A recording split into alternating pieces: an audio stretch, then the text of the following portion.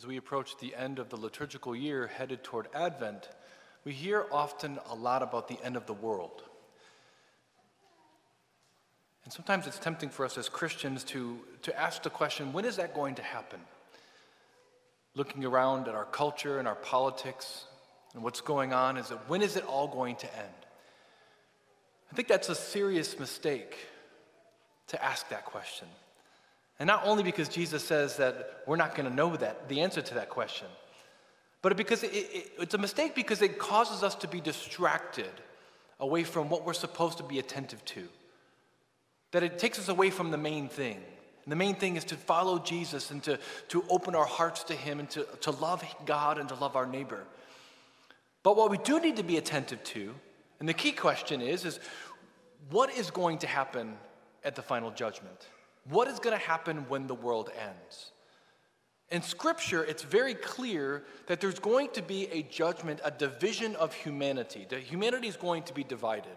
And we see this in Jesus' teaching when he talks about, when he teaches his parables. Right? We see the separation of the sheep and the goats. At the end, there's going to be the separation of humanity. We see that the wise virgins will enter into the feast and the unwise will not. We see that there are the wise who build on rock, build their house on rock. Those who are obedient to the word of God, they will not be swept away by trial. But the foolish who build their house on sand will be swept away by tragedy and trial. We see in sacred scripture the sorting of the good fish and the bad fish, right? The weeds and the wheats will be separated. Those who believe, those who unbelieve, or do not believe. Those who repent, those who don't repent. Right? So in the end, there is going to be a judgment where humanity is going to be separated. And the church teaches that, and the scripture teaches that there's actually two different judgments. First is the general judgment, that is the last judgment that we hear about in today's readings. And then the second one is the individual judgment that we have at our own death. And so let me quick go over what the church teaches and has been teaching for 2,000 years. So when Christ returns in glory, there is going to be a last judgment. This is what the Catechism says in paragraph 1038. In the presence of Christ, who is truth itself, the truth of each man's relationship with God will be laid bare. The last judgment will reveal, even to its furthest consequences, the good each person has done or failed to do during his earthly life. That at the end, everything that we have done will be laid bare. It will be open before God, right? And God will judge us accordingly. But also talks about a particular judgment. Paragraph 1022 says this: each man receives his eternal retribution in his immortal soul at the very moment of death, in a particular judgment that refers his life to Christ. Either entrance into the blessedness of heaven through a purification or immediate and everlasting damnation. Recently, we celebrated All Souls Day, and I had a parishioner come up to me and say, "Father, do we believe as Catholics in purgatory?" And I said, absolutely we do, right? Because there really are two destinations, and purgatory is that state of being by which we are purified so that we can enjoy the blessed life of God in heaven. And so the church teaches very clearly that each of us is headed toward either heaven or to hell. And this is how the Catechism defines heaven. It talks about heaven being the perfect life and love and communion with God, with the Trinitarian God. It is a place of communion of love and life with God, the ultimate end and fulfillment of our deepest human longings, the state of supreme, definitive happiness. And this is what it teaches on hell. To die in mortal sin without repenting and accepting God's merciful love means remaining separated from him forever by our own free choice. The state of definitive self-exclusion from communion with God is called hell. It's a self-exclusion from communion with God. And that very definition is hell. You know, the church traditionally has us pray on, especially toward the end of the liturgical year, on the four last things: death, judgment, heaven, and hell. And the church exhorts us to meditate on these things because they spur us on to conversion. When we remember our end, it spurs us on to conversion, to use our freedom wisely. Because the truth is that life is short, death is certain, and eternity is long. And the way we use our freedom is very important. And we see the two different depictions of what's going to happen at the end in today's first reading in Daniel chapter 12. When we hear that Daniel's describing what happens, he says, some people, the God's people, will shine brightly like the splendor of the firmament, and those who lead others to justice will shine like stars forever. Right? So this life of the blessed, they will shine, they'll be like stars. There's like this radiance to them. He says, others shall be in everlasting horror and disgrace.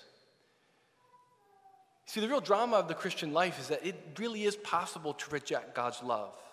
It is possible to reject his invitation to live with him. And this is something that I often preach out at homilies at funerals, because it's important for us to remember that if heaven is real and it's an exchange of love, but God is not going to force us to love him. Otherwise, it wouldn't be love. He wants to invite us. He wants to woo us. He wants us to say yes to him, because if we're not saying yes to him, we're not going to enjoy heaven. He's not going to force us to love him. And so it's so powerful because our freedom is very, very important to God, and it's important to us. C.S. Lewis, I believe, drives home this point of the freedom of our decisions very, very well in The Weight of Glory. And I'm going to share this quote from C.S. Lewis, and it's worth quoting at length. This is what he says. It is a serious thing to live in a society of possible gods and goddesses, to remember that the dullest, most uninteresting person you can talk to may one day be a creature which, if you saw it now, you would be strongly tempted to worship, or else a horror and a corruption such as you now meet, if at all, only in a nightmare. All day long, we are in some degree helping each other to one or the other of these destinations. It is in the light of these overwhelming possibilities, it is with the awe and the circumspection proper to them, that we should conduct all of our dealings with one another, all friendships, all loves, all play, all politics. There are no ordinary people. You have never talked to a mere mortal. Nations, cultures, arts, civilizations, these are mortal, and their life is to ours as the life of a gnat. But it is to immortals whom we joke with, work with, marry, snub, and exploit, immortal horrors or everlasting splendors. I don't say this to scare you, and it's difficult for me to preach about this. I say this to highlight the extraordinary dignity you have in your freedom, that God respects your freedom, and he wants you to use your freedom to be spurred on to good, to love God now so that you can enjoy eternity with him.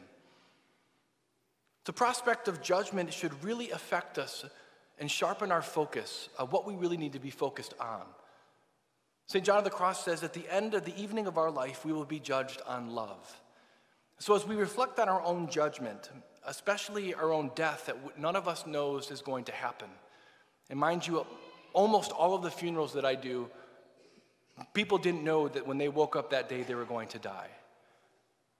I want to give you 3 points just to reflect on, or give all of us these 3 reminders. Number 1, try not to get too carried away with life in this world. Like I said, life is short, death is certain, and eternity is long.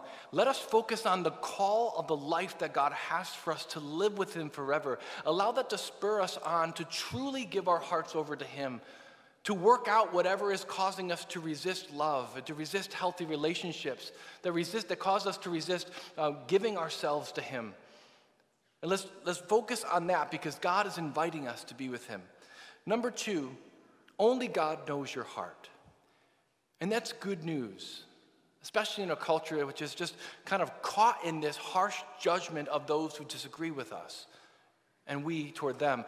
Only God knows the heart, and that means that we need to recognize that it's a very serious mistake to judge the hearts, intentions, and motivations of others, even if you see that their actions are incorrect. We have an obligation to judge people's actions, right? We need to as Catholics. But we cannot judge the heart. Only God can. And not only do we not have the capacity to see the inner workings of a person, right? We also don't have the right to judge someone else, because that means we need to be above them to do that. You see, the truth is that God knows what we have been given. He knows the cards, if you may, that we've been dealt. And he's going to be able to judge whether or not we really pursued him, righteousness, justice, peace, and love, or whether we didn't. And what's so humbling about this is that it's quite possible, because we can't see the hearts of others, that the people that we tend to look down on, people that we think are below us or that we're better than them, they might be judged a lot more favorably than us, because maybe they didn't receive what we've received. The way to ensure mercy for us is for us to be merciful toward others, and that is merciful in our judgments, but also merciful in how we live our life, because everything comes down to mercy. The third point, just very simply, is that Jesus is kind and merciful. He took the power of death and sin upon himself so that we might live, and he's giving us everything that we need in order to come and be with him. He's in love with us. So we don't have to really be afraid if our hearts are open to him, because he's giving us everything that we need. I agree with Leon Bloy, the French Catholic novelist, when he says this: the only real sadness, the only real failure, the only great tragedy in life is not to become a saint. Just a few moments, we're going to come forward to receive Jesus, who is love and mercy itself. My prayer is that you recognize that as you go to him, as you're on your way to him, that you ask him to pour out his love in your heart even more, in your life even more, to ask him for the gift to truly love him, so that when that moment comes when you die in that particular judgment, you not only don't have to be afraid, but you will be ready to embrace the blessed life that he died to give to you. And you'll be able to see your Creator and your Redeemer face to face.